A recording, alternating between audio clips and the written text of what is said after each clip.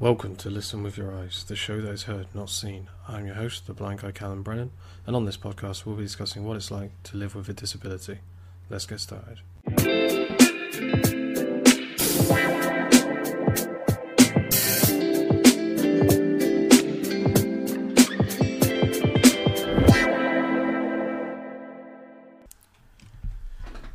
Joining me today is my spiffing guest, Jack Smith. Welcome. How you doing? You alright? Not bad, thank you. Good. Yourself? Yeah, I'm doing all good, thank you. Yeah, good stuff.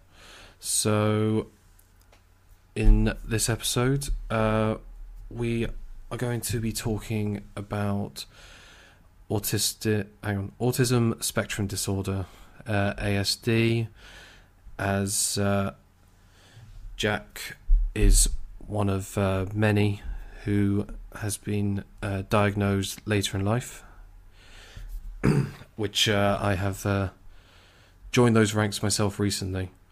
So we're going to be sharing stories of our experiences and any way it has affected us. So I guess, Jack, I'll start off by just asking the usual, which is where are you from? Where do you live? I currently live in Croydon, in the United Kingdom. Okay, and is that where you were born and raised? Yeah. I was born around here. I've lived around here most of my life, except when I was in Winchester for the 3 years doing university, obviously. Sure. I've not really gone anywhere else. Okay, that's fair enough. So when it comes to your diagnosis, how old were you? You know, how long did it take? And I suppose, what led to it happening? I was 19 when I was officially diagnosed. That's how long it takes. Well, it depends. How long it took from the first time it was suggested was 3 years. Right. But I was on the waiting list for 18 months because I didn't start looking into it until I got into university. Okay. There was a couple of things that really led to it, to be honest. One of the first ones was, I'd always felt a little bit different to a lot of my peers, I guess. Sure. I kind of just figured that was just because of my personality was a bit off, so a bit different, not off, different. So I was like, all right, I'm good with that. And then I ended up going to a play of the curious incident of the dog in the dog in the night time with my drama cohort, my class at the time during my A-levels. Right. And after we watched that, one of my classmates turned around to me and just very pointedly said to me, and my character reminds me a lot of you. I responded, okay, that's nice. I guess I can see that. When are you autistic? And I said, not that I know of. And then that was that. Right. Then I had to go see a child psychologist for something else because apparently you still have to do that when you're 17. It's still a child psychologist, which is quite amusing. Anyway, moving past that point. They suggested that I have some autistic traits, and I may well be autistic, but they thought because I was very high functioning, it wouldn't be worth looking into. Was what I was told, and I didn't like that. I was like, okay, I guess I will sit with that. That's fine.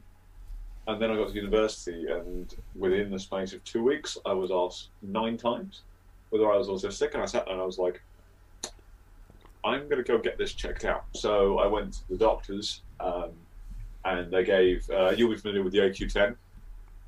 Yeah. Yeah. So I was given the AQ10, and, it's a test if you score 6 or above, they tend to refer you for a diagnosis. Mm-hmm. And I figured I'd be around 6 if I was pretty high functioning, but I actually scored a 9 on that test. So I was referred quite quickly. And I was very, very lucky with the waiting list. So I got in within a year and a half, and then in the 3-hour session that I had a 3-hour chat with the psychologist, and within the first hour, he'd kind of just unofficially gone, Yeah, you're autistic, but we're going to finish this up, and you won't get the full confirmation until January. But you are autistic, and then I got that confirmation of in the January of 2019, just before my 20th birthday, and yeah. Okay, that's fair enough. How about your own journey? Sorry. So, how about your own journey to diagnosis? How did that go for you? Yeah. So for myself, well, I guess I think I could maybe touch on it more in detail, but I never really thought about being on the autistic spectrum or artistic spectrum for the IT crowd fans listening, but it sort of started to occur to me, funny enough, after you and I first met, when we were both student helpers in, well, it would have been, I think it would have been 2019 actually, maybe. No, what we're talking about, 2018. 2018. Yeah, it was that term. It was the same term that I got my diagnosis in, but right, yeah.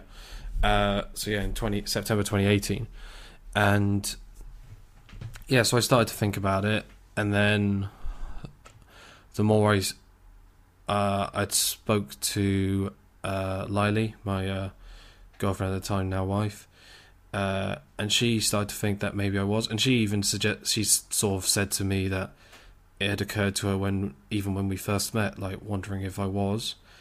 I think we then did a few of because they were like, you could do the online questionnaires, and just with those questions and my answers, it was there like, I think I am. I think it was early in 2019 that I went to the GP, and they sort of sent put me on the list. I had they told me again that it would be 1.5 to 2 years, and that was fine. But I had a whole situation where obviously that would have been delayed a bit with the pandemic starting early 2020. But then what was annoying was I think it was earlier this year in 2021 that I got a letter telling me that because I was no longer living in Winchester, because I'd moved to Southampton after uni because it's cheaper, and it was because you're no longer living in the area where you were diagnosed, you've been removed from the list. And so I had to reapply again here in Southampton. So I was there thinking it's going to take ages again. But thankfully it didn't.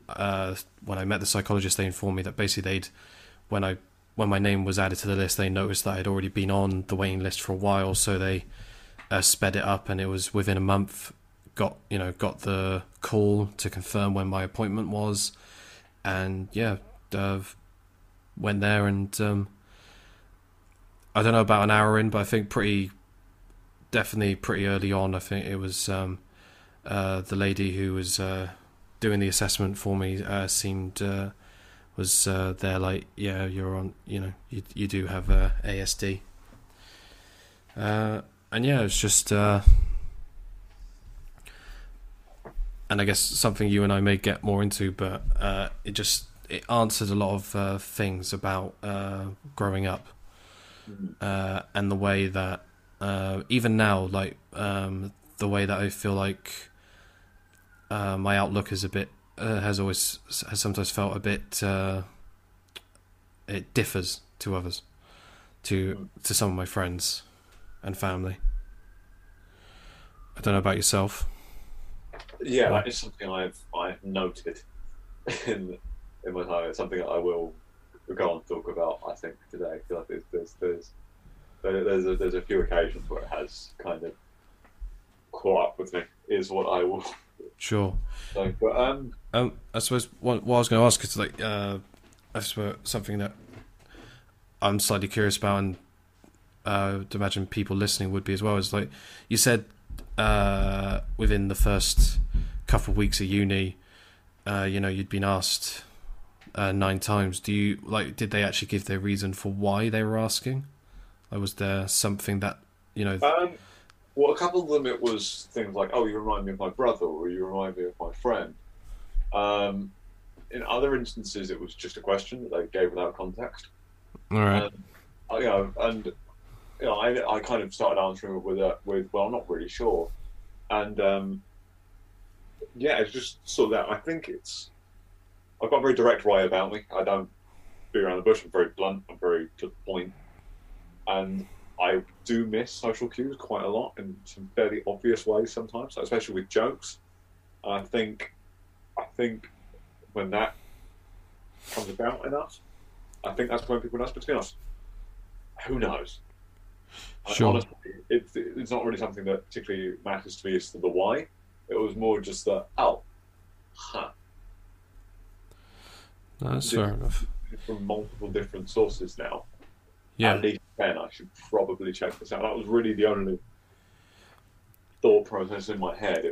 I started getting curious on my own, like more and more curious, and I then just went, I don't really want to fight the curiosity on this one anymore. I'm just going to go for it.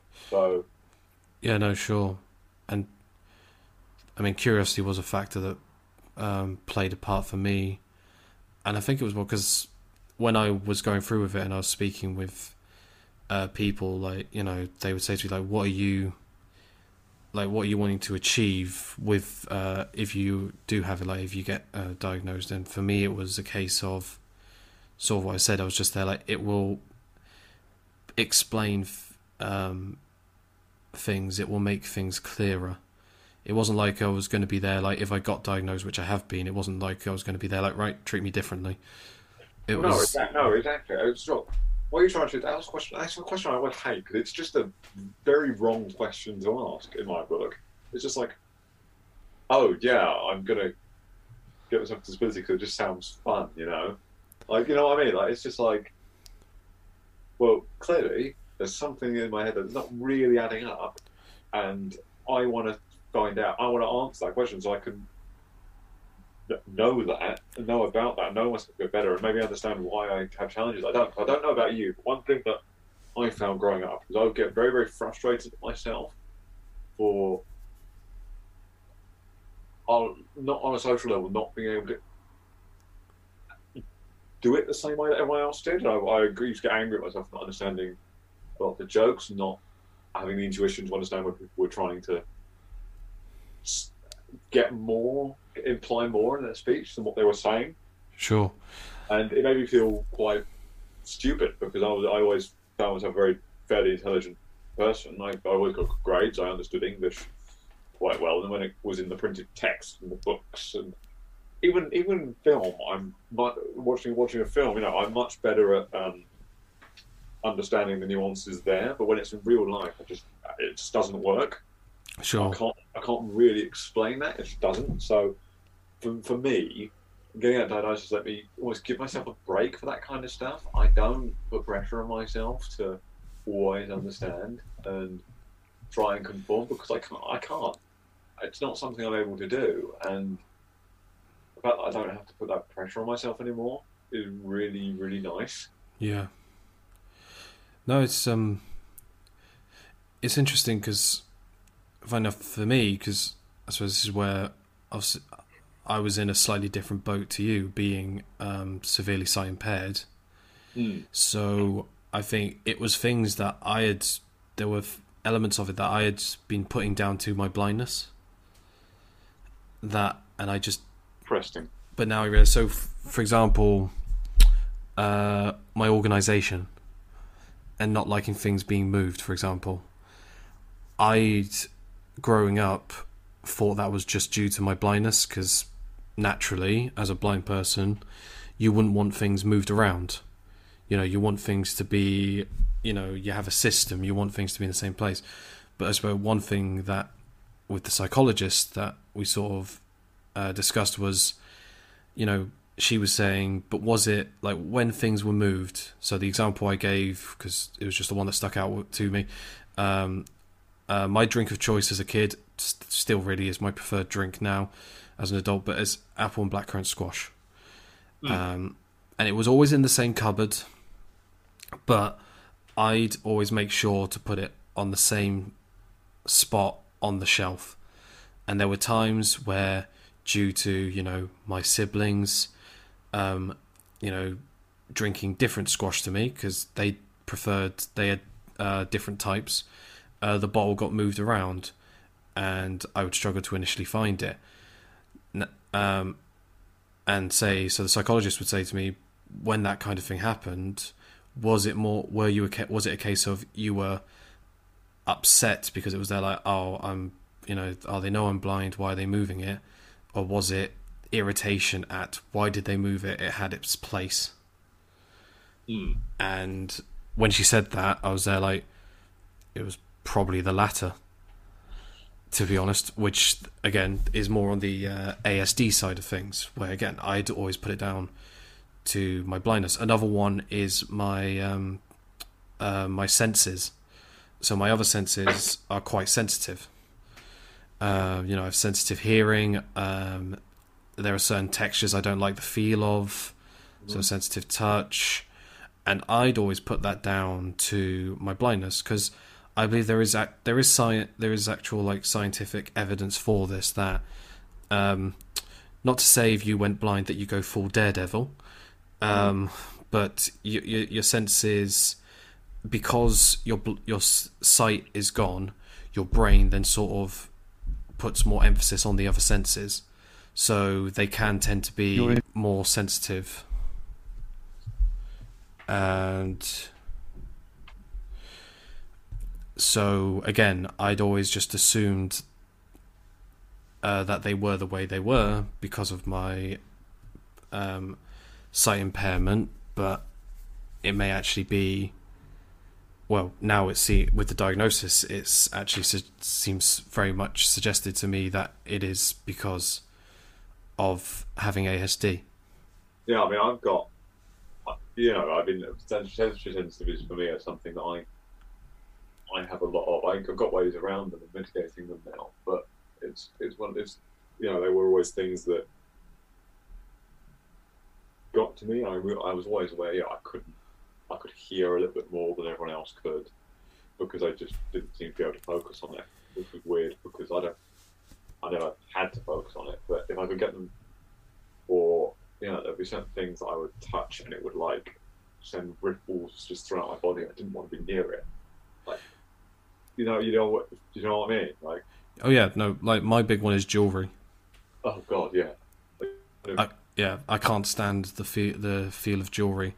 I've managed to. I always thought I'd managed to do it, and I have. I can wear a wedding ring, but that's as far as I know it can go. I remember once I had another thing where beads. So if beads combined with jewelry was the worst. So I remember one situation where I was feeling on top of the microwave for some reason. I don't know. I was trying to find something. I can't remember what. But there was a bracelet of my sister's at the time, which was like, it was the like star-shaped beads, obviously like strung together. And I remember like just putting my hand on it, and I legitimately just automatically just flung it across the room.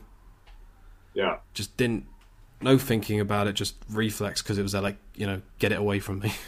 Yeah, I can just about like do that in the instant, like necklaces for me. I don't understand why you would get one around your neck, and then you've got like a million little points that are just like on your neck. Like, it's not that they hurt as much, it's just deeply, deeply uncomfortable.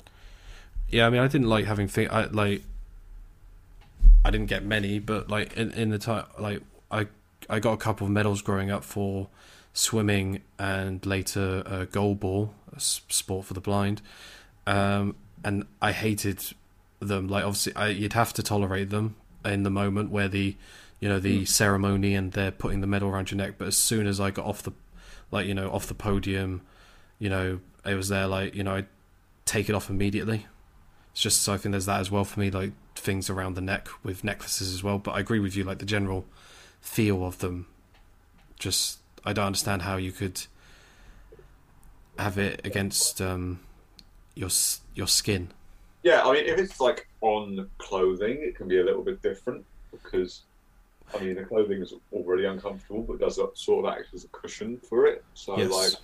it's not quite the same thing. No, I Um, agree. That's where, like, say, I think swimming was, say, worse than goalball, to use the comparisons, because obviously oh swimming God, they gave yeah. it to you after, I was still in trunks.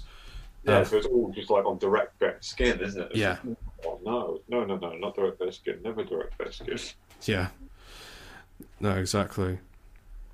Um, but no, like, cause, and again, like what you're saying, because I know, in the few times you and I have, we had met outside of uni, like we had obviously the time where we went to London, Comic Book Society. Yeah, You, yeah, you yeah, you're yeah. wearing like earphones, headphones. Yeah, no, it was good because it's a lot easier for me to do traffic with them on. Like I am capable of doing it without them, but it's it does hurt a bit, and like I can't tough it out, but it just I'm not as engaged throughout the day, and I just don't feel good throughout the day if I haven't got my protection with me. Sure. So, yeah, but and I'm fine with it. If I'm on my own, I'll play music through them and do that.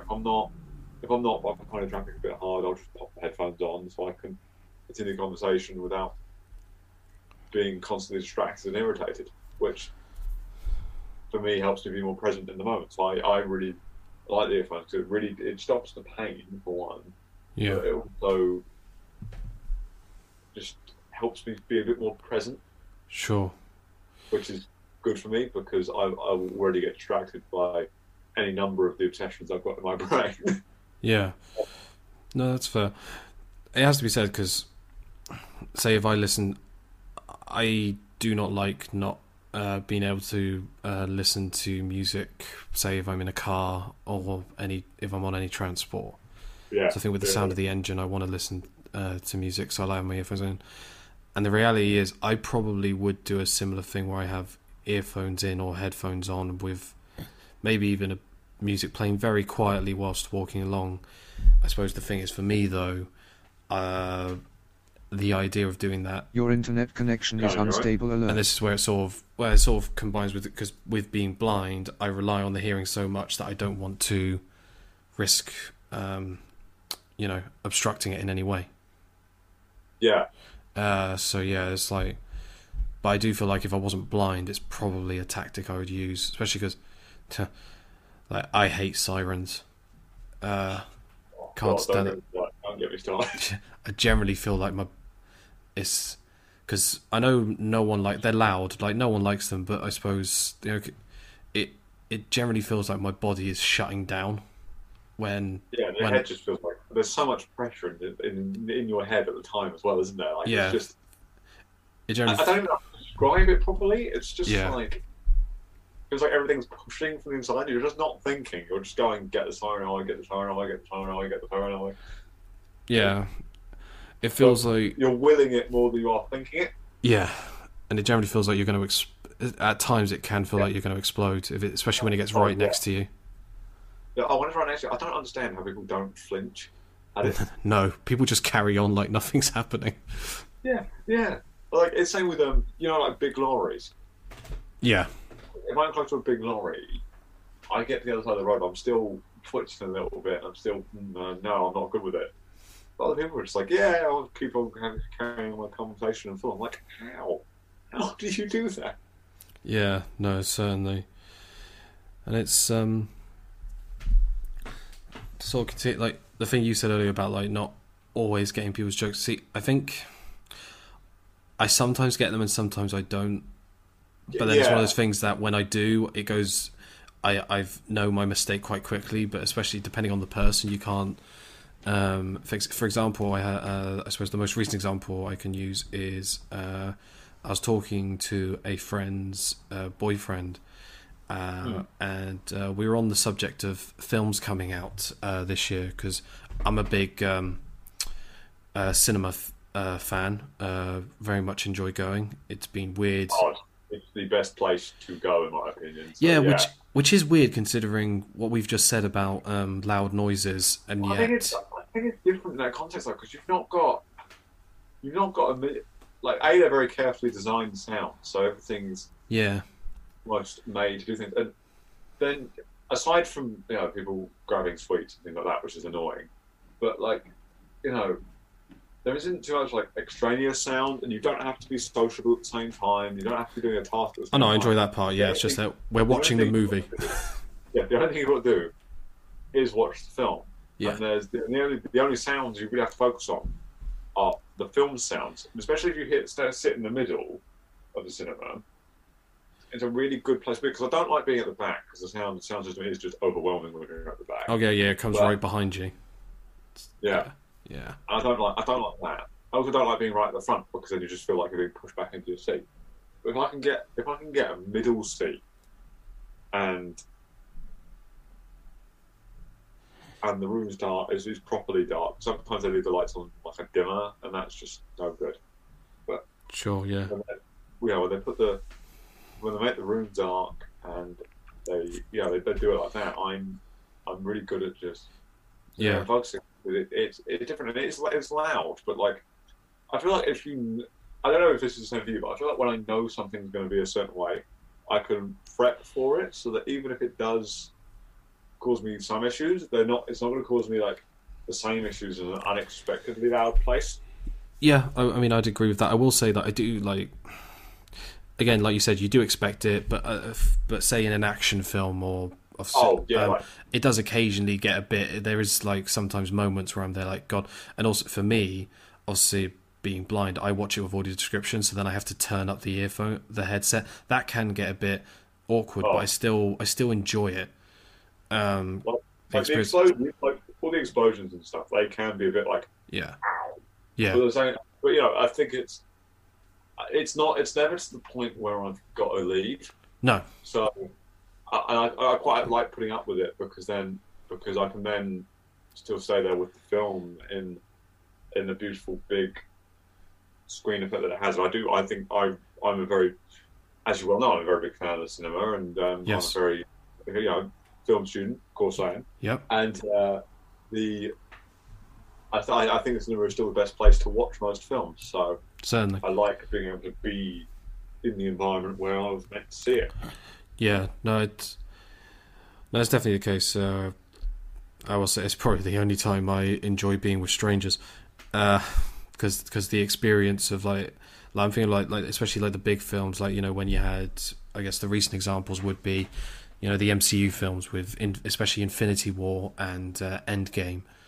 Yeah. Just that experience with other people. There is something that's very satisfying about that. Like I guess spoilers for Endgame came out in 2019. A lot of people saw it, but where when Mjolnir flies into Cap's hand, like and a lot of people, when I watched that film, like I watched it 3 times, and every time there were people cheering, clapping, and it's weird because there are times where that kind of thing would annoy me, but in that moment I don't mind it. So yeah, I must admit I didn't cheer with the crowd, but it was a nice experience to kind of be in there with them clapping while they were clapping and cheering. Yeah, I agree. I didn't cheer or clap. I don't do those kind of things. No, neither do I. For me, if you're watching a film, you can absolutely have a big grin on your face. I definitely did in that moment. Yeah, I think that's the only time I think I've had I've generally felt on my face. Cause, again, I don't emote much in general. The only time I felt like what I'd refer to as a Cheshire cat grin on my face was the airport scene in Civil War. No, that was. To be fair, I didn't actually get that in that moment. I didn't get it until we were in Infinity War, and that's fair. It's like films that I really love.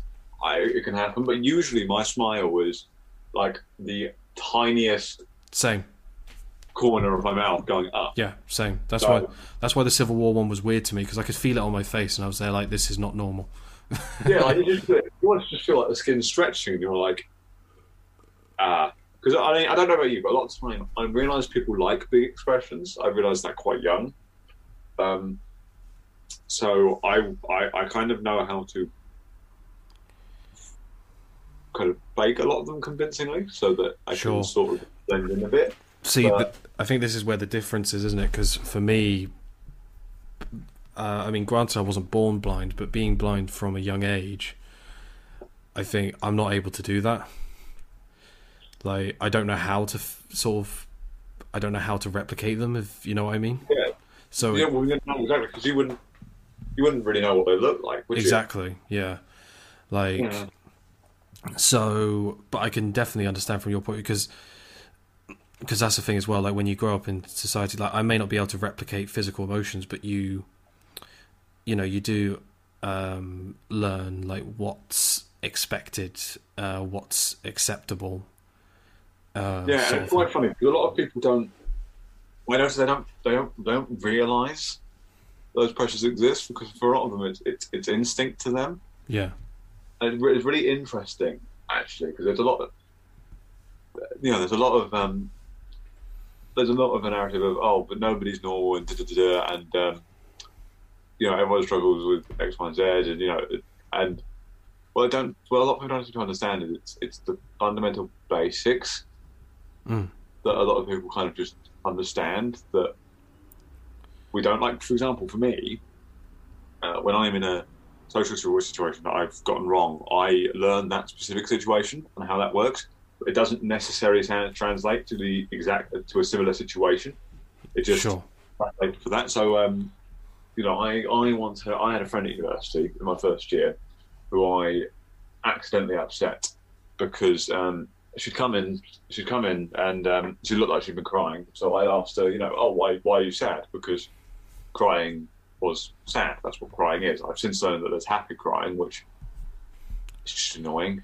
But, I mean, I'd agree that I mean, again, physically, like visually, I can't really tell if someone's crying. Sometimes in the voice, obviously, but yeah, that's not something I'd ever thought about. But when I first found out that people happy cried as well, it was like, all right.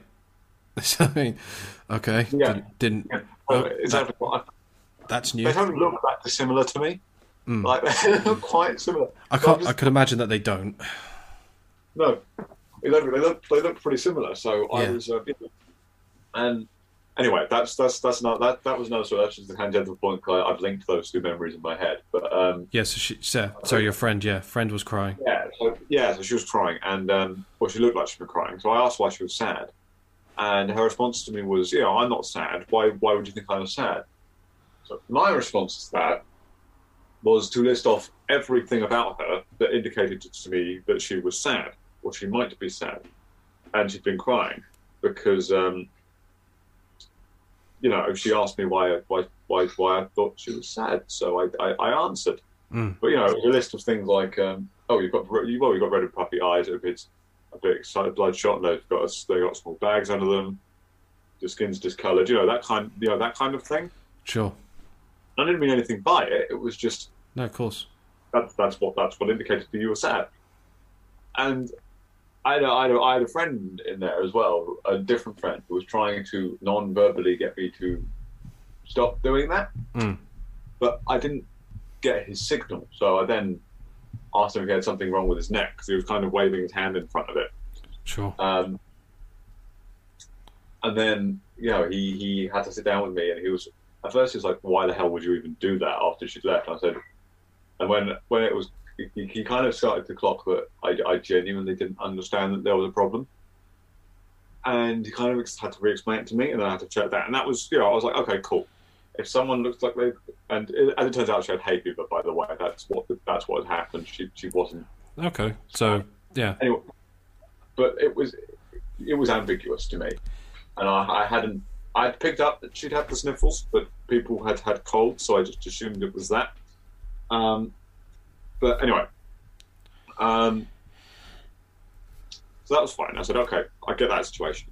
But then I had a situation a couple of years later where one of my colleagues had been crying. I said, oh, okay. I don't ask why you're sad now. I asked why you were crying. That's a better question. So I asked, and they said, I've not been crying. And that was very clearly not true. So I said, well, that's not true. And I was about to do the exact same thing again. Until another colleague came away, just pulled me away and basically went to me, Jack, this is that situation again. And I genuinely did not get it because it wasn't the same context. See, it's interesting, like this, because, like I said, and I guess this is where I'm referring to it now. And I know some people may not like this, but I'm referring to what I said, the autistic part of my brain, because I hear like you saying like she came in, she looked upset, and then she's there like, oh, why do you think I'm upset? And you describe the visual things. Obviously, that's not something that I would be able to do. As we've mentioned, you know, I have very little sight. The visual elements I wouldn't know, but I completely understand why you would do that. At the same time, because of what you learn, like you said, through social elements, I'm sort of there like, I realise that that's, you know, probably not something people would like. But say to me, like, I don't, you know, think that's a bad thing, but it's like, Well, exactly. And it's a lot of times, a lot of the ways people try and like teach you social things is go, well, would you want someone to do that to you if you're in a situation? And my response to that usually would be, yeah. Yeah, exactly. Yeah, that's the problem, isn't it? You're sort of there like, yes, because I want people to tell me.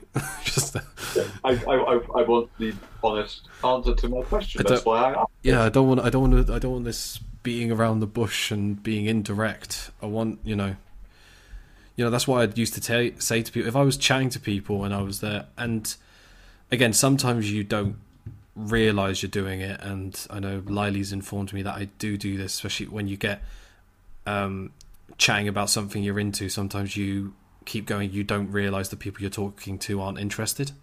Oh my god, I used to do that all the time as a child. Like my mum and dad actually gave me a little like a little routine so that I could sort of figure out if I was going on too much.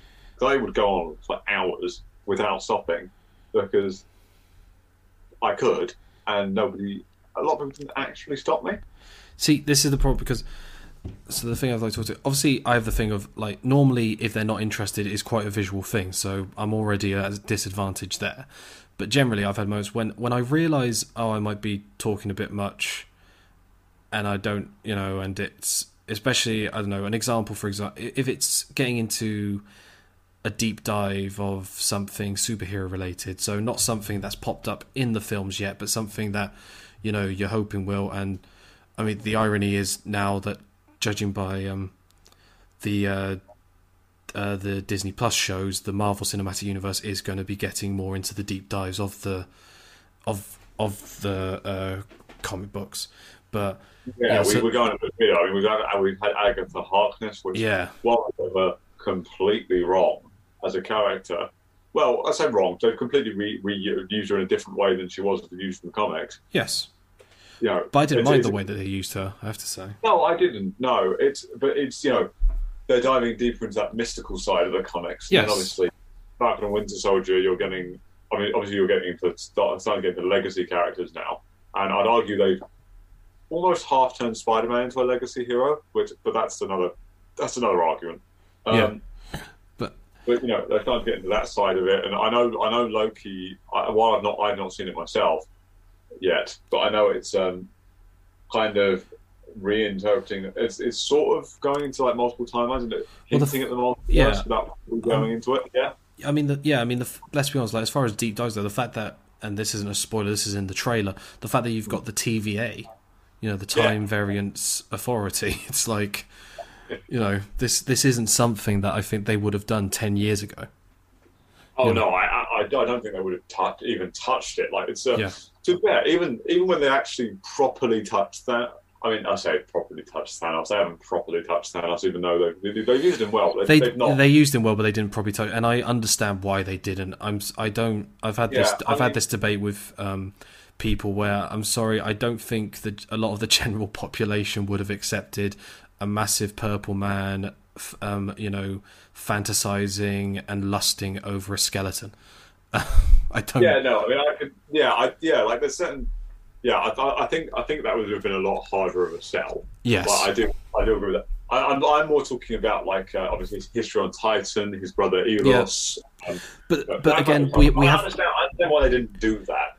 but he also got into mixes a lot with the celestial side of the MCU, Yeah, but like also, Eternity and to be fair, we are getting the Eternals, so you do wonder if there may be some connection there. They may do something uh, there. You don't know. maybe they might do. But Not I sure. just want to try and do UR2 the Watcher. That is the day I want to see. I mean, with Fantastic Four happening, I'm pretty sure we will.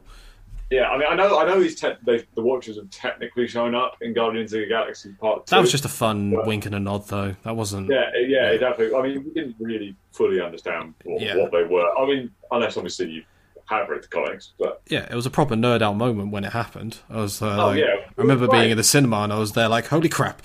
Just I love that Stan Lee just was like, yeah, I guess I'm one of you now. yeah, but it's but no, like the example. So like the thing for me that and to like sort of relate to what we said. So I'd have moments where, and Lily says she's witnessed these as well. So now I realise it's probably happened a lot more than I realise. Is if I did sort of clock that I was maybe doing most of the talking, and I was there like, oh, if I'm boring you, please let me know. And then the people would go, and then they would go, no, it's fine.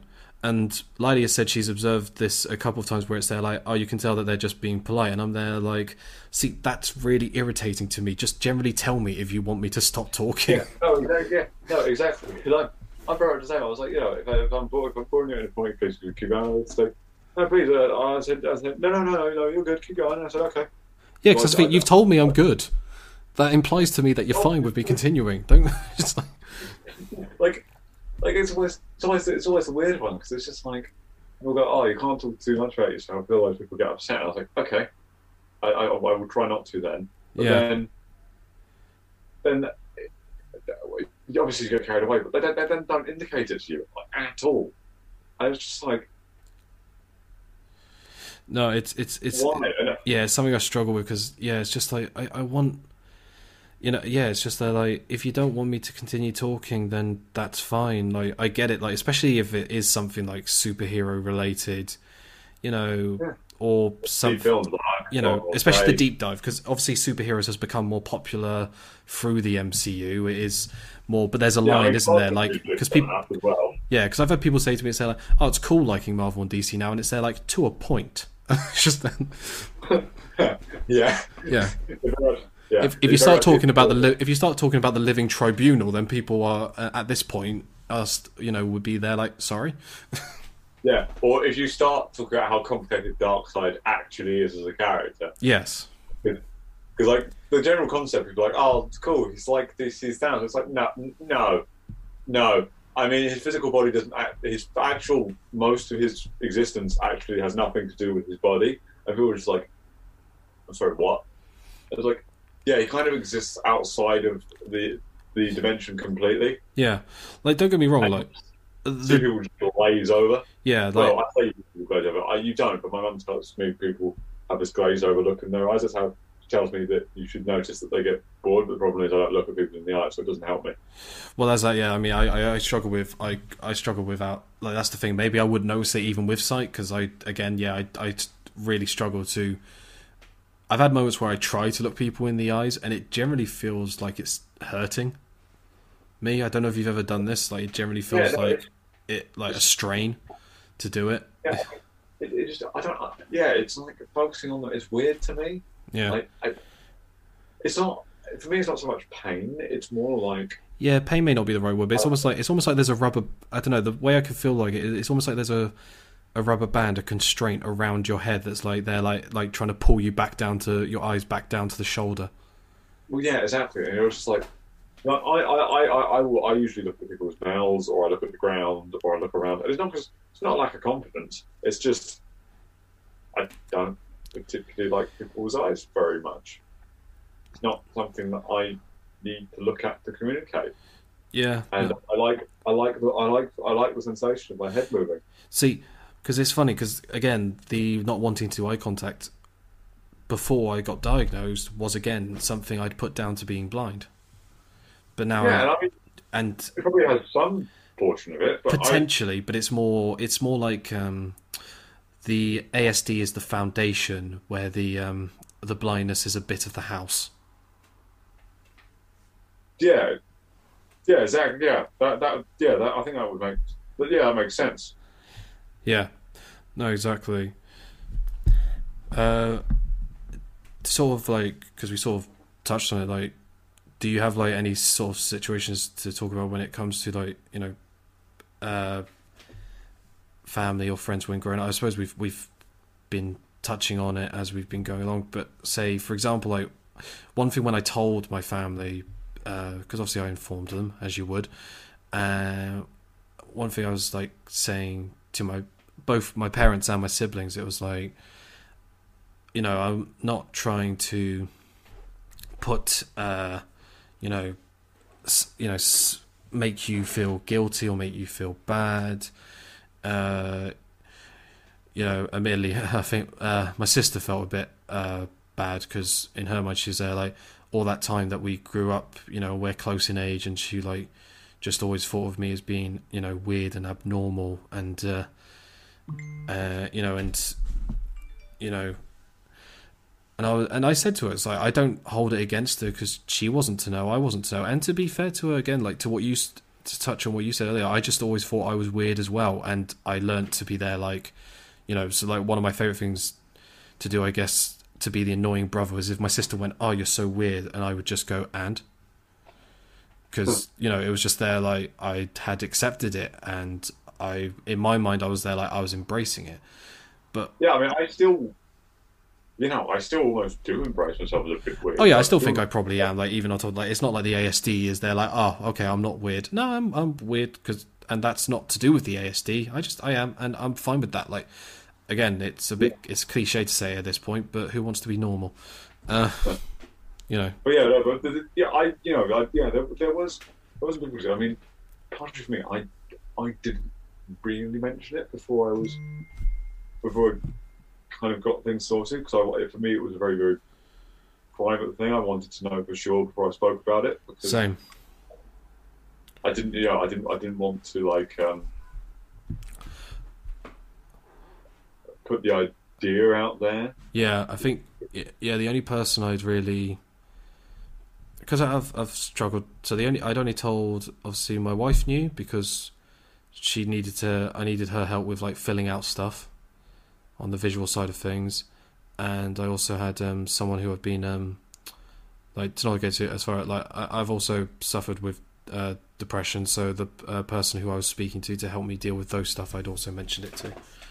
But yeah, like I don't know why, like my friends and family, it was like I want to wait because I think it's almost a thing like it's official because if you mention it in the build up, it makes it feel even more like you're sort of bringing it up because you're wanting things to be different, which you don't. Does that make Yeah, sense? Like, yeah, in my mind, they may get that impression, is what I thought anyway. yeah, no, totally. I've mentioned it to a friend. The guy I needed someone without the without too much of a bias to have filled it out for me. Sure. Mentioned it to mentioned it to a friend because it's been a hard thing for a lot of people in my life to kind of accept because it hadn't really felt like a reality. Do you know what I mean? Like it's Mm.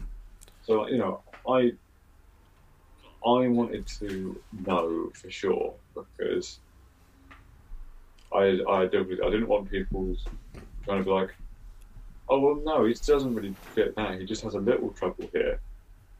You know what I mean? Without because there was a certain sense of I've always been a very guarded person, so I needed someone I've been Sure, same. very open with. But yeah, I didn't really mention it because it was almost. I think it's a very personal thing, and you don't, you're not there asking to be treated differently, like forever. I mean, sometimes, when I discovered headphones, I now do want to be able to wear those as much as much as I want to. But obviously, there's a bit of push and take there and that kind of thing. But I don't want to be treated like some sort of fragile object. I want some acknowledgement of some of the difficulties that haven't been acknowledged with me growing up, just because like I'd really like that. Yeah. But on the other hand, on the other hand, I'm not looking to be treated as a radically different person. I'm not looking for any handouts. I'm not looking for that kind of thing. I'm just sort of looking to be understood better. Yeah. And understand myself better. Yeah. No, I agree with that. Because again, like I was saying, it's like the thing I'd say to my family is and it's not like my family ever isolated me. Not at all. I wouldn't accuse them of that. I've often said, No, they would never understand that to me. yeah, like I've always said that. My family. I've been very fortunate with my family, especially when I come across some other people's experiences in my life. Okay, yeah. But with I suppose the way I put it to them is like, so it's not like I was on my own island, but a lot of the time I was on my own part of the island. I always drop. I use the island analogy as well, but I always did feel like I was on my own island. Like I had a bridge that I could. Well, yeah, that may be a better way of putting it. Yeah, or one way I thought I could really sum it up to my fact. So as far as like in my main house, because my older brother moved out when I was quite young.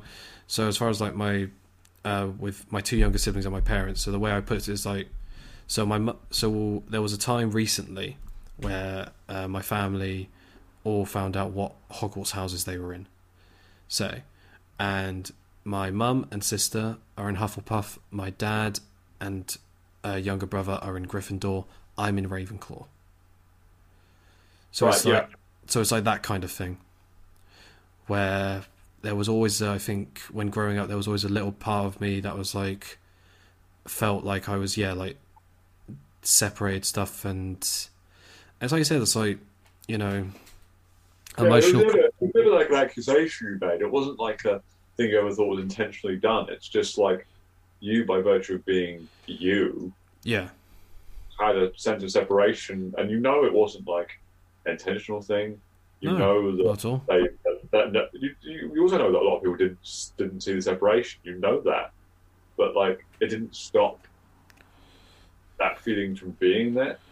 Yeah, no, exactly.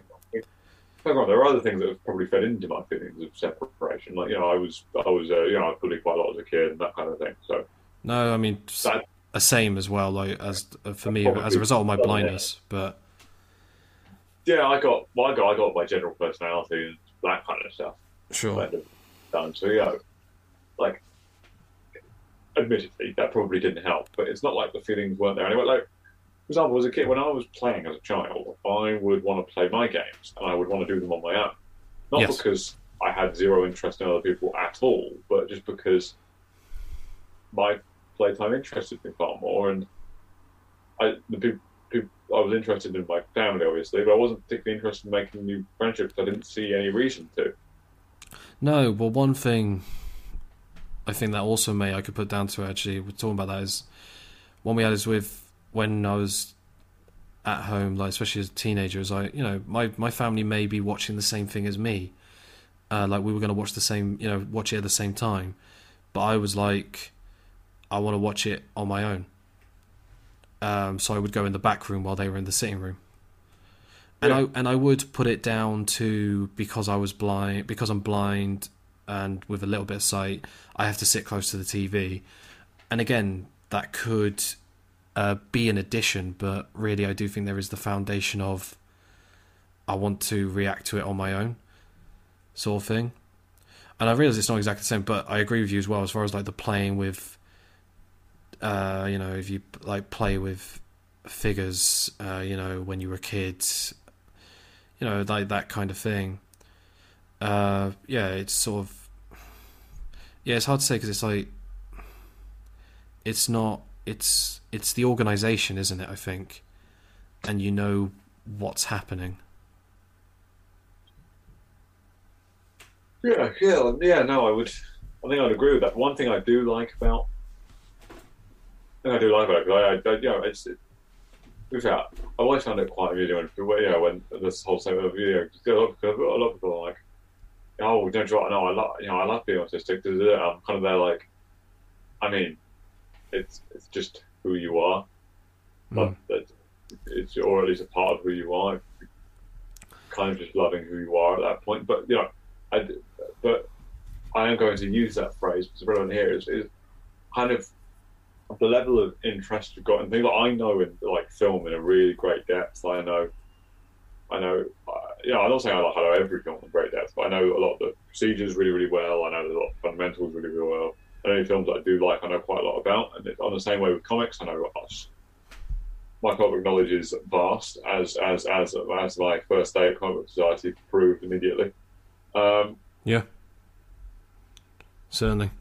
But I have a similar thing. Like my brain just, and again, I thought it might be as a result of my blindness, but it's possibly inherited as well. But I think my ASD plays a factor with my mind. Yeah, like because I've had people say to me like the things I can remember. Like I remember dates. I remember so many things, and I've been told I have a good memory. And I'm not a person who likes to say like I have a good memory because that's complimenting myself and that makes me cringe. But it's one of those things where, to sort of what you said with at the beginning of like what led to you going through with trying to get diagnosed with ASD, enough when so many people tell me that I have a good memory, I'm sort of there like I have to accept that I do.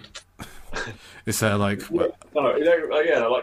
got the same thing because like I wouldn't describe myself as having a good memory because I have things that I forget and I can forget things very easily. But I also, on the same token, can remember conversations I had 7 years ago with outstanding detail and depth. And if you give me 5 minutes to look at a board, I can remember everything on it, no problem. But so and a lot of people are quite surprised at just how much I can remember about things. Yeah, I've had that too. Where at the same time, it's not like I'm immune to forgetting things, so I find it really weird. Yeah. No, I've like you said, I've had situations where I've gone to people and say like, oh, I did. Is there like, oh, I did, oh, it was. Is that? Oh, when did that happen? And I'll be there like, oh, it happened at this point when we were doing this, and they were there like, how do you remember that? And I was like, and in my head. And I know not to say this, but I know definitely when I was younger, and in my head even, it's there like, because there's two responses. They're like, how do you know this? There's there like, can't everyone? Just not, and I don't mean that, and that's not meant as an arrogant way. It's just there like I thought everyone would be able to, sort of thing. I think that's a really interesting point as well because I find there's two things that really can. Especially when you're late diagnosed or with autism, makes things really difficult. There's not a lot of information about how autism presents in, I hesitate to say milder forms, but milder forms. If you catch my drift, like where you're able to integrate socially still, despite having still a great amount of difficulty doing so. So.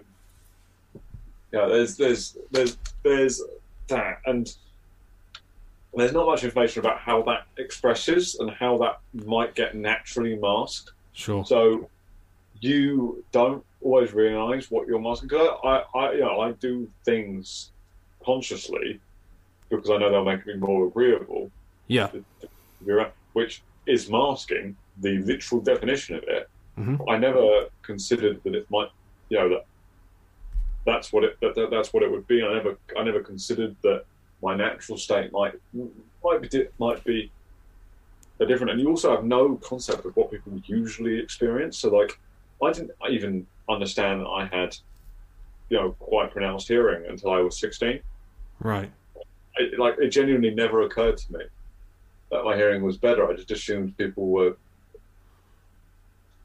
I don't know, being silly or not focusing properly. Sure. But again, I was in a drama class actually the first time I actually realised it, because it was I heard people, because in the school I could pretty much hear the whole building from where, not like excessively loudly, but I could hear most of the entire building as it was just Hassan and Baslan, and we happened to be waiting on two people in drama, so I was listening to see if I could hear them coming up, and I heard people walk into the building, and I heard them laugh, and I was like, oh, that might be them. And I didn't realise I was narrating this thought out loud, but I was. I'm not sure if you ever do that, but sometimes I'm narrating thoughts out loud. I'm not fully aware that I'm doing it. I think I used to. It's hard to say because I'll be honest, and I know this may be increased by ASD, because I think I do it more than most of my family, but I know I have inherited it, and that is talk to myself. Oh yeah, no, I Which do I'm all not the going to time. lie, in that sense, wearing face masks has been a blessing because no one can see it. Oh, exactly. Um, But yeah, so they're coming in, yeah, so I was kind of doing this out loud. I was like, and then they got a bit closer. I went, oh no, no, no, no, the laughter's wrong. And my class was like, what the hell? I was like, what do you mean? And I realised, and they're like, what are you doing? And I was like, oh, I was just responding to the, can you not hear all the laughing and things? They're like, no. I said, oh, okay. And then the girls got closer and pretty much repeated the same routine because they were not interested people. And my class kind of went through what I did, but but the girls had to get into the outside corridor and in front of the door before that happened. And they sure. all just they went through the same thing I did, and just looked at me and went, "Is that what you were hearing?" And I said, "Yeah, yeah, those are the girls." They're like, "Jack, that was 2 minutes ago." And I was like, "Yeah, what's your point?" They had to have been like at the door, and it was only what 100 meter distance, 200 meter distance. So I was like, well, it's not very far away, is it?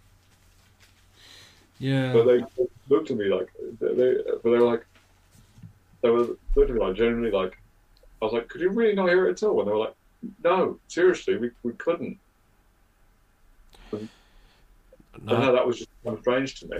Yeah. I mean, I've had one. I think the one I've done a lot at home is can tell where people are with the footsteps. I've done Yeah, that. yeah. I've done that at home where mum's there like, do you know where Seamus is? And I'll be there like, and I'll like stop, listen. I'll be there like, he's in the shower. Yeah, no, exactly. Or you don't even need to turn around to know who's behind you because you can hear the way their footsteps Sometimes I've moving. done that. Yeah, I've also done that through smell. To be honest, I still remember. Yeah, I freaked the hell out of a girl once in my secondary school because she was walking behind me, and I just went hello, hello, insert name. Don't want to say it in case it would make her feel awkward if she ends up okay. hearing. But I just, and she was there like, how do you know it was me? And I was just there like, you wear a certain mousse in your hair, and I've just got used to the smell. Yeah, Because she like was in it's my like tutor that, or group, there's so a it was there like shampoo, I or there's smelled. a Yeah, so it's like I smelt it every day because she was in my tutor group in the secondary school. So it's well, like, to be fair, some people's skin just smells different to other well, there's people. that as well. But in that It's not, situation, it was not, not, it's very not even if distinct, it's isn't not it? bad. Mousse Yeah. and perfume is very distinct. Yeah, yeah, no, exactly. And I've got a mate who kind of has skin that smells different to other people's, so I know what he's about. But I mean, I've not put it quite like that to him because people get funny about that kind of thing. But Yeah, and that's the thing, isn't it? Where in my head it's there like I get why people get funny about it in the sense because I've learned why, but really if you really at my core, as it were, in my heart of hearts, as it were, I'm just there like, what's the problem? yeah, like I don't get me wrong, like when I'm focused and switched on, I know not to do it. But like if you catch me unawares, Yeah, like I've always got to remember to put that on because it's not natural to me in the slightest. yeah, no, it's I don't know. I think But yeah, it's odd. I think one of the biggest problems of why late diagnosis is so common is because diagnosis only really focuses on, especially when you're young, only really focuses on the more extreme forms of it, and then later on in life as well, there are issues around just the fact that people don't, you don't really know their experience because they kind of just carry on because they all learn it through implication as well and inference and instinct. They carry on like you've done the same thing, and you haven't, Yeah, and so you don't realize that there's a difference even happening until you get to a certain point, and you're like, oh, huh, there's a separation here. And you can't work back and figure out how it happened because you don't know when it was starting. yeah.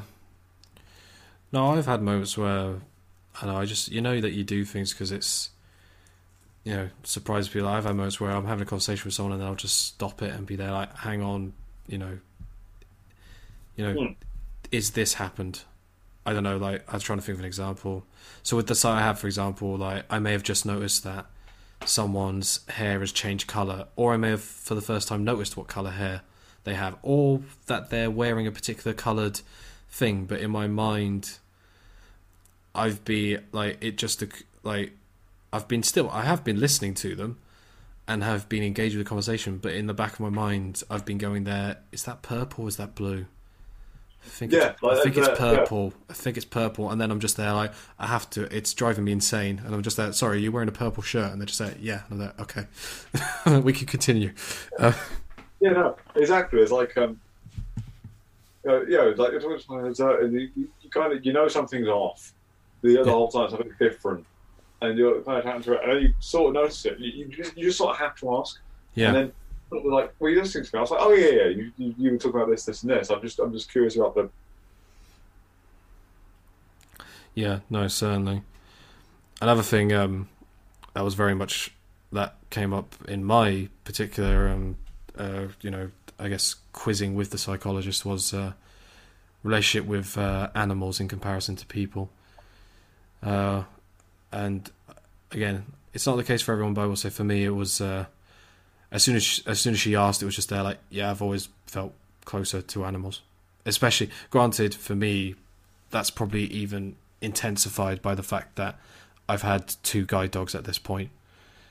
But you know, I mean, I'll be honest. That's something that I don't have. Yeah, that's fair. I'm not strongly attached to it. I also wouldn't say I'm really stronger attached to either of them, to be honest. No, makes sense. In general, quite difficult. So it's kind of like. Well, I mean, in a way, it's a good that we it's not like, again, it's good to show that it's not like everyone who has ASD is the same. No, exactly. Like there are some. Yeah. Yeah, there are some pretty much differences. Like, for example, I know with quite a lot of autistic people, I've still got an even greater range of hearing than they do. Or get our obsessions are all different as well, like our special interests, which is something that I really like, because it means that we can talk passionately about one thing that I really love as well is I find that we're quite good at letting other people talk about their special interests and kind of just engaging in that conversation without expecting them to stop at a certain point, so that we can talk about hours necessarily. Sure. Or things like that. I don't know if you've got that as well, but like I find that if someone's going on about their special interest, it's something I can just listen to. Yeah. No, I mean, definitely 9 times out of 10. I'm sure there's an exception where it wouldn't be too interested, but no, I mean, definitely in most situations I've had, like, I'll happily like listen to people talk about their interests. Like, I've got friends, for example, who are big anime fans. I mean, not to be too crass, but at the end of the day, I couldn't give a fuck about anime. But I'll happily listen to what they're talking about. And to be honest, like sometimes some of the things they say, I'm generally there like, oh, that sounds interesting. It's not like I have a stance where I'm there like, never going to touch anime. I watched one. No, it's not something that's particularly grabbed you. Yeah. I mean, I watched one. One of the friends she had the box set for the anime Death Note, which I did watch, and I enjoyed it. But it's just not my thing. In the same way that like superheroes aren't her thing. It's. But yeah, like I'll happily like listen to her and a couple of my other mates like talk about anime. I've got a friend who's obsessed with Transformers, and I'll happily he was on the first episode of this podcast. Pretty sure we touched on it. He's got over 1,000 figures. So it's like, but I still I may not be as into it as him, but I still happily listen to it. And in some way, I think, because in that sense, it's because you're friends with them. I think their interest is engaging enough. Yeah, exactly. It's always like nice to see somebody else getting to just dive into their interest without having to be at your level as well. As far as your level of it, like it's nice to see someone else like in a way that how obsessed and how, I don't know, gleeful, is that a good word to use for this, that you feel when talking about what your interests. It's good to see that it's the case for other people. Does that make sense? Yeah, that makes perfect sense. I agree. Yeah. I absolutely agree. And it's a lot easier than, so I mean, it helps that you're friends with them, granted, but it's a lot interesting to say I don't know about you, but this is something we were again talking about with the psychologist, is small talk, as in not good with it, hate it, actually really feel very awkward. It's weird though, because in some ways you have to do small talk with everyone, like even like, let's be honest, like you and I talking, you and I getting to know each other. It's like, yeah, I don't mind people asking people how they are. That's fine. That's just. I think it's when it gets to like the weather. Oh yeah, like if someone's like, "Oh, what's the weather?" or they want to talk about, they want to talk about politics. They don't actually want to talk about politics. If you know what I mean, like they want to yes, sort of surface mention a thing. They don't actually want to talk about the thing. They just want to go, "Oh, hey, wasn't that crazy in the news? Oh yeah, that was crazy." Anyway, fashion or anyway, football. It's like. I'm not. Why do you even say that? Just get to think. If you're not going to go into depth with that, don't. It's not a topic. No, I agree. Yeah. Like, I'm not. I'll be honest. The thing as well, why I probably is what I feel particularly awkward when it comes to weather being mentioned for forecast is, especially this time of year. It's there like, isn't it lovely weather we're having? But I'm not a fan of heat. I do not like heat. But you know that it will that you'll get questioned, and it may even feel a bit like an interrogation if they're like, "Oh, isn't it lovely weather we're having?" and I go, "Nah, I don't like it." Yeah, no, exactly right. I mean, I do engage in small talk because I know it's a thing that helps people feel more comfortable. Oh, no, sure, and and I agree. To be honest, it's a horrible balance as well. I don't fully understand why people feel comfortable, because it's just. I mean, I say that because it just wastes time, and I couldn't get to think. For example, usually, like the first time I speak to someone in a day, I'll ask them how they are, and I never will again, because there's no point. I've done it. I know how you are. Yeah. So I'm honestly going to sit there. Like I've learned to use "you're right" as a greeting now, because people do that all the time. Sure. But I used to when I was younger. I'd just ask. Everyone wanted to know. I'd ask immediately. I wouldn't ask how they were. I wouldn't do that. Like, do you have this? Yes, thank you. Leave. That was it. That was the whole interaction. Yeah. I now, if I've not spoken to them in an hour, it's people prefer that you go, "Hey, how you doing? Can I get the thing?" And that softens it somehow. Yeah, I know, because it's a weird balance though. Because like I said, I'm not a fan of small talk, but then some situations, it's not all though, but there are some situations where silence is very is in a way worse. So then I actually do like try and say something. But I think it depends. No, I understand that instinct. I have that instinct, but I don't feel that was small talk. I pick one of the topics that's in my head that I find interesting and start trying to talk about that. I mean, I'll try to. It depends on the people, admittedly, because I mean, I think you always have to start off the same way, don't you? Where it's like, "So how are you?" I'll let you say, "You're right." I understand that part of the conversation, Yeah. And there's the "How are you?" Good weekend. Like I do actually want to know about people's weekend. But I don't just want to know whether it was good. I want to know what they did. Yes, I mean, again, it depends on the. I think it depends on the situation. For example, I'm thinking of. I think moments like, for example, where I'm not too bothered about small talk, and is say when I get assistance in a supermarket. I'm sort of, part of me's there like I saw, because this may surprise some people, but a lot of people who are blind don't enjoy getting assistance. It's just that we have to to get the job done. So I'm sort of there like, I just want to get my shopping and go. I don't want to talk about the weather. I don't want to talk about. No, of course not. Why would you want to do that? You're there to get shopping. Yeah, so it's like that kind of stuff. But it is interesting. But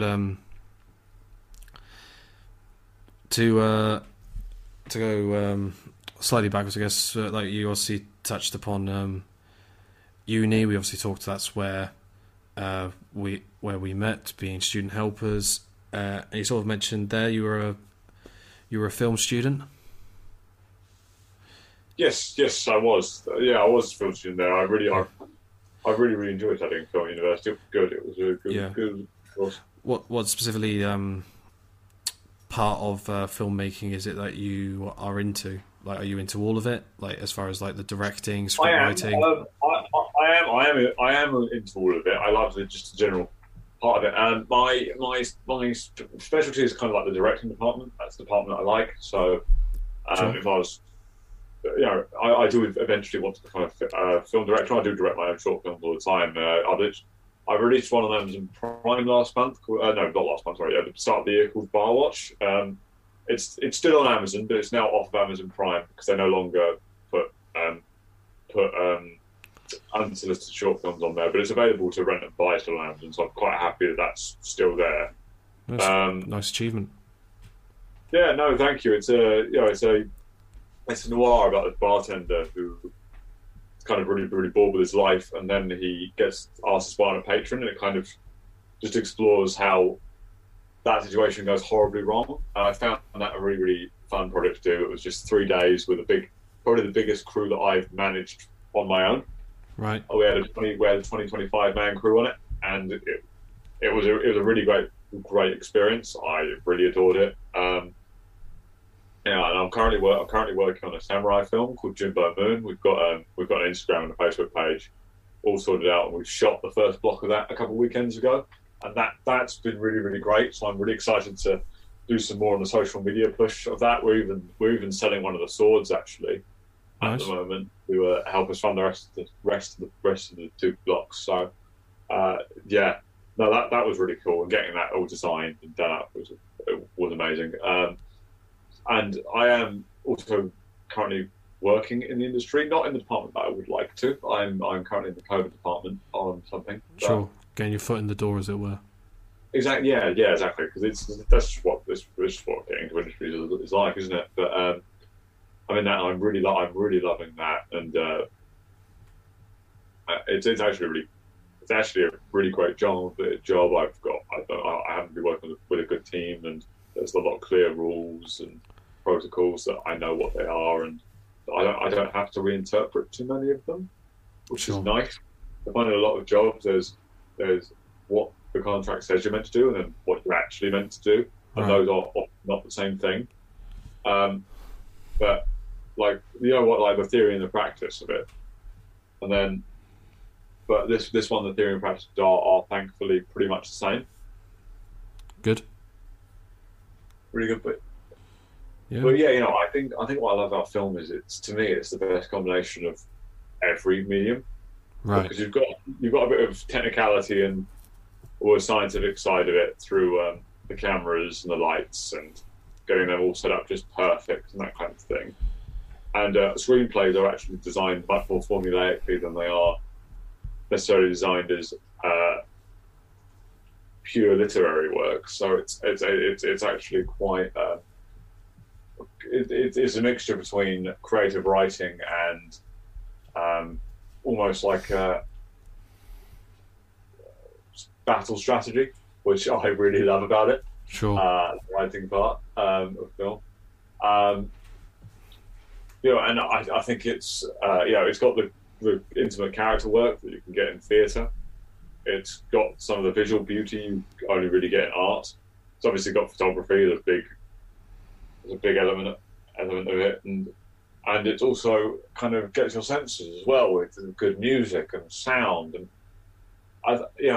for me, because it's such an all-round and all-encompassing art form that has more potential for movement, intimacy, and just pure creativity to me than a Sure. lot of other mediums do.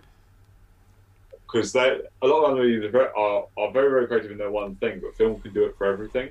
And that is something I find just so engrossing about it. And I don't know.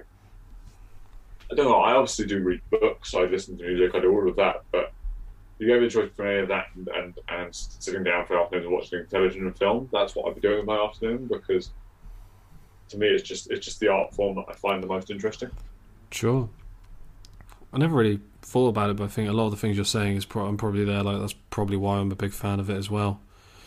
And yeah, to what you said, like as someone who goes, I did my degree in creative writing. Writing something like a novel in comparison to a screenplay is it's very much I guess it's in the same wheelhouse, but it's very much a different barrel. Yeah. Very much so, and yeah. But no, like I said, the things you say is probably why I'm such a big fan of movies. Which is, I know, there's an element of irony, considering that the visual element I don't fully enjoy like some. Like CGI is obviously a big one. Like 9 times out of 10, I have no idea if it's good CGI or bad CGI. But I often say, yeah, in a way though, that can sort of be a blessing because in some ways, because you're not. You can almost get a bit more immersion in that kind of thing because, like the prequels, for example, it's got some bad CGI in it. The prequels, some of it's good, some of it's not, but you won't necessarily notice that. No, for example, no, definitely not. I mean, I often say, and I think this is a fair point. If I notice that it's bad CGI, you know it's bad CGI. Yeah, like I'm assuming like Scorpion King, maybe. Never actually watched that. The one that I always go to is X-Men Origins Wolverine. His claws. Yeah. Yeah. They look like cartoons. I do. I mean, I kind of like that film, but I acknowledge the claws do not look great. Yeah, I mean, fair enough. I mean, it's not great. It's not a good film, but I still love it anyway. Oh yeah, I mean I'm not going to begrudge people like I mean, I don't think it's not the worst Batman film by any means in my mind, but I'm a big fan of Batman Forever. Yeah, no, it's fun. It's probably there is an element of nostalgia. It has to be said because it's the first comic book movie I ever watched. Fair enough. Mine was the original Michael Keaton Batman. Actually. Oh, that's fair. I don't know why my brother had Batman Forever on VHS, so I just watched it as a 4-year-old, maybe 3-year-old. But yeah, and then my dad took me to see the first Sam Raimi Spider-Man would have been my first comic book movie in the cinema. Not my first time going to the cinema. Funnily enough, you mentioned the prequels. Phantom Menace was my first time going to the cinema. But yeah. Oh, cool. Yeah. I had sight, which is weird to think. When I watched that, would have been the same as well when I first watched Batman Forever. What about? Are you still able to remember like images from those films? Then, like you can see. That's the thing. I really can't tell in my head because I have memories from before I lost my sight, but it's like I remember them at the end of a long tunnel.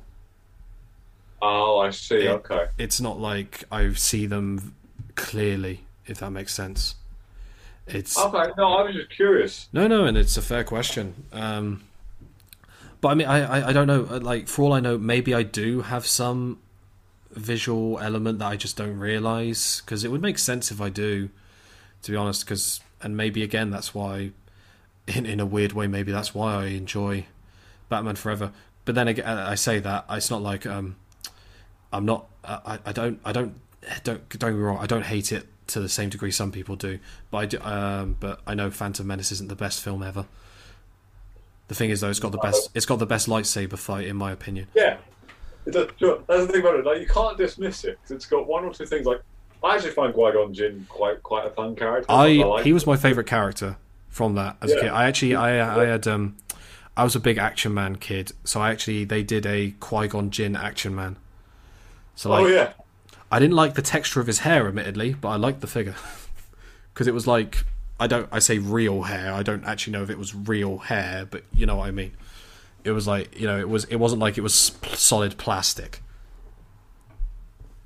Yeah, no, I get that. Yeah, but no, I actually as a kid I preferred Qui-Gon Jinn to Obi-Wan.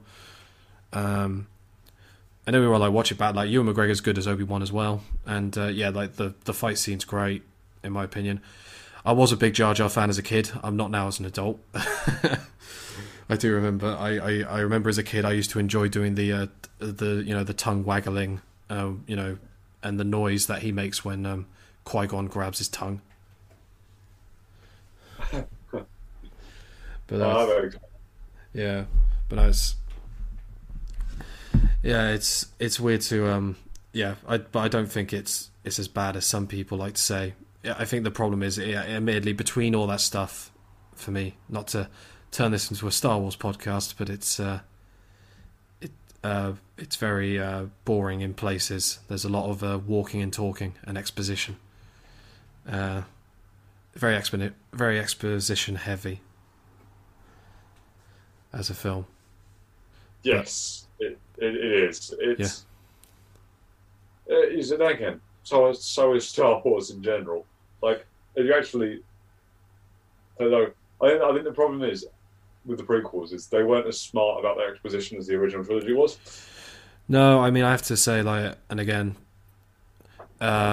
I have to say like I actually think to what you said about I think A New Hope is overrated personally, in the sense that Oh, oh, I'm not saying it's oh. bad. Not saying it's bad. I think I do enjoy it, and it's better than episode 1 and 2. I actually think Revenge of the Sith is more enjoyable, in my opinion. Okay, to be fair, I do. To be fair, I do love Revenge of the Sith, Yeah, and for a long time it was my favorite Star Wars film. But I think you the big thing for me to say like, so obviously George Lucas wrote all the prequels, and he yeah, wrote A New Hope on his own. And to me, I think you can tell that then other people come on board for episode 5 and episode 6.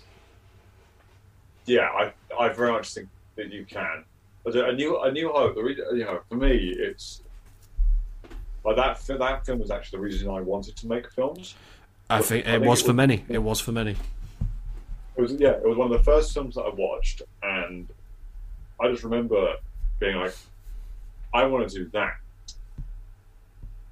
Yeah, that's fair. I mean, and I suppose this is the difference for me as well. Like, unlike, I think, unlike a lot of people, um, I didn't see the original trilogy first. I watched the prequels first. Uh, so, just due to, I guess, age of growing up, and it's not like either of my parents were Star Wars fans, so it's not like that situation where they would have wanted to show me the original trilogy first. Um, my dad couldn't give a about sci-fi, is the reality. So considering he's the one who took me to watch Star Wars and also recommended Doctor Who to me when it came back in 2005, you know, I give him props for that as a parent who didn't give a crap the genre. But he Yeah, realised that I was into it. no, which is always nice. Like a lot of my mum and dad aren't interested in quite a lot of the films that I am, or better than I am, but they will quite happily listen to me prattle on about it for a long time. Well, they've had a bit, because like I said, they gave me the little tip. They said usually within 20 minutes people start getting bored, so that's a good time to change the topic. Yeah, But they will let me get on well past that point if I'm really into it, which I really love actually, because they really sit there and yeah. listen. There's always a line. I mean, my dad and younger brother recently watched the Joker film, so had a bit of a conversation about that. But again, during the whole time, I am conscious of there being a line where I'd go too far into, into Nerdville for them. So I have to keep it to a minimum. I had a weird one recently where my dad randomly got me to explain the difference between Marvel and DC to my mum, which Right, okay. that was, I don't know what exactly they were talking about to lead to it, because again it's not like they're traditionally Marvel and DC fans, but my dad just asked as I was about to leave actually, because I was heading out to, funnily enough, I think go and watch a Marvel film, but yeah, and I was just there like trying to think of ways to put it. I was just there like then my dad was at what characters are Marvel, I was at, and I said, so what characters are DC, these ones, and mum's like, so what's the difference? I was there like, they're different companies in the same industry. It's like, I don't know, it's like Tesco's and Asda, both very successful in their field but different companies. That was the way I think I put it. Well, yeah, no, yeah, exactly. I mean, it's. I would very much describe it as they're two comic book companies that kind of have a different I do always love the Marvels about humans trying to be gods, while DC is trying to always about Gods with gods. human traits. Yeah, Yeah, I do always like that description. It's not always accurate, but I always describe it as two rival comic book companies that have different characters that are quite iconic. DC has Batman and Superman. They usually have a lot more fictional cities, while Marvel tends to focus more on real locations and has characters like Captain America and Iron Man and Wolverine, and Spider-Man. yeah. No, exactly. No, exactly. But it's, I think, at the risk of alienating some listeners, I think we should probably move away from the comic book chatter. Oh, yeah. Uh, Yeah. So, I mean, yeah, I would. With a lot of the authors, I think the late don't have to watch them. But in some ways, it's really nice because it helps you understand things. I think there should be something in place to help it get understood earlier, so I feel like there could have been some intervention to help me earlier. Like, there's a lot of challenges that I just think I'm just always going to have now, to quite a big degree. Like, relationships with people, for example. Like, I don't understand a lot of how much I'm meant to stay in contact with people unless I set clear rules, which I know people don't really do, or I don't really understand how often I'm meant to be seeing people, and it's weird to me that there's a certain length of time that you can go. You can have two people that you know roughly the same, care out roughly the same, and if you don't talk to one of them every X amount of times, they suddenly don't consider you a friend. But the other one you could go 10 years without talking to, and they'd still consider you a friend, which to me I find really weird. no, I mean I get that. I suppose with me, the way I look at it is just it changes on situations, doesn't it? Like, because admittedly, like I think that's a way when you know that you have good friends that you don't talk for ages, but then when you do chat for the first time, whether it's in person or not, it's like nothing's changed. But say like, I have a mate who's, who works on cruise ships, so he's often, busy and abroad, so and in a different time zone, obviously, as a result.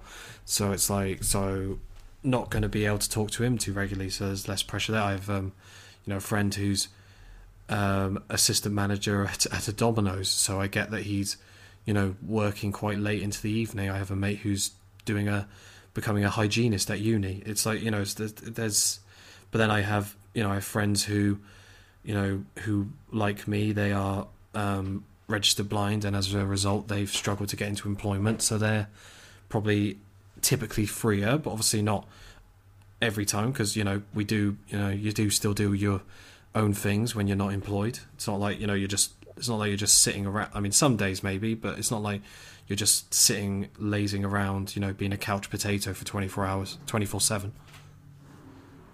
But no, exactly. Like, there is stuff that you're doing. Like, Yeah.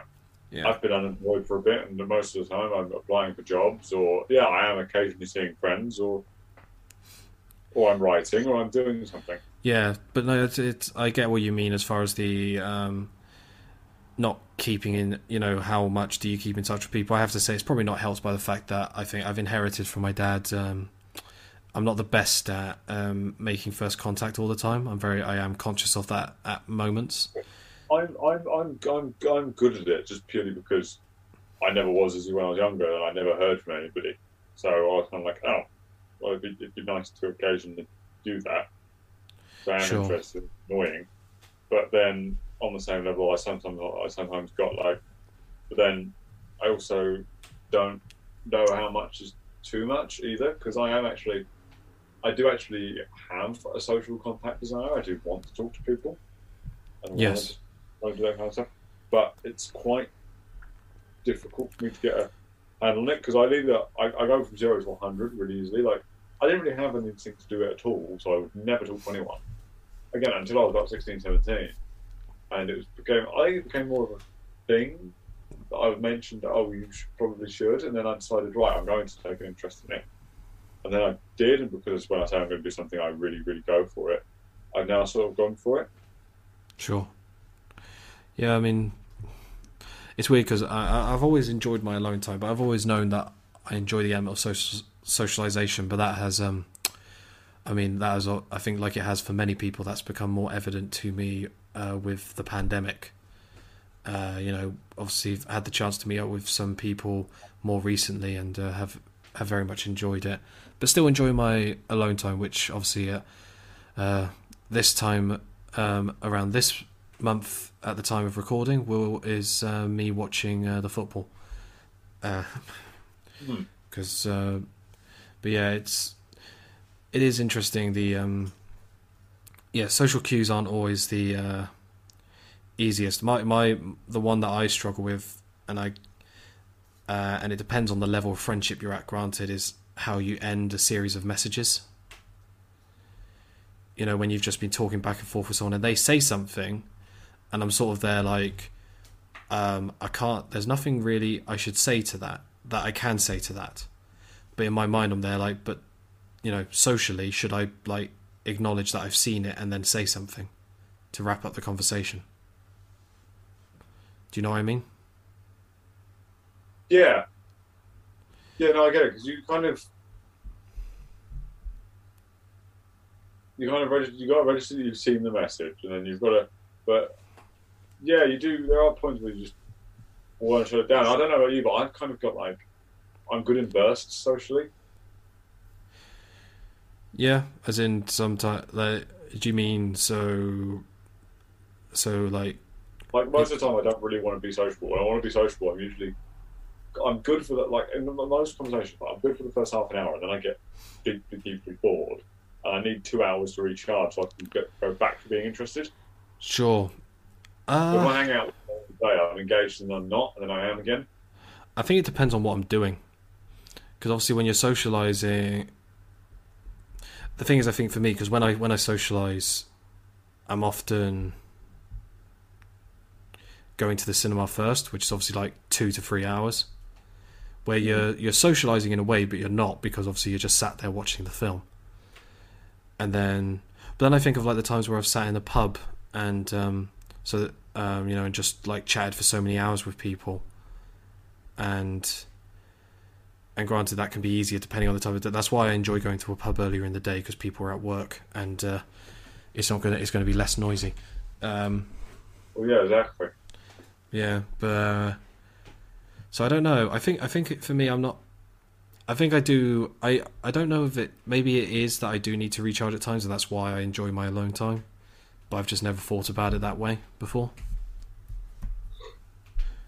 But yeah. Fair enough. I mean, for me, I just know that I sustain interest for pretty short periods, and then I'm just kind of in this judgment. I'm like, oh. Yeah, no, that makes sense. But it depends on who I because some yes, people exactly. Some people almost trigger like. It's almost like they're almost like a secondary special interest. If you get what I mean. Sure. No, certainly. But it's very much the case. But I think we've covered a decent amount, I think, today. Yeah, I think we definitely have too. I think, I've really enjoyed talking about it. It's been quite interesting. I think we've kind of shed a bit of light on what the experience can be with, a late diagnosis of autism. Kind of said how we've experienced it. Yes, and to clarify, we are by no means saying that this is the situation for everyone. Oh no, not at all. Who gets a late diagnosis. Absolutely. I think if you ask 10 autistic people, they'll give you 10 different answers. I mean, we gave different answers to a lot of the questions. Strictly speaking, yes, very much. There's some similarities, but there's many differences as well. But no, thank you for joining me today, Jack. No worries. Thank you very much for having me on. Well, that was a very informative chat. Hopefully you found it educational and somewhat entertaining. You can follow me on Twitter @TheBlindBrennan, send an email to theblindbrennan@gmail.com, or join the Facebook group Listen With Your Eyes. If you can like, share and rate the podcast, that would be very much appreciated. You've been listening with your eyes, and you'll hear us again next time.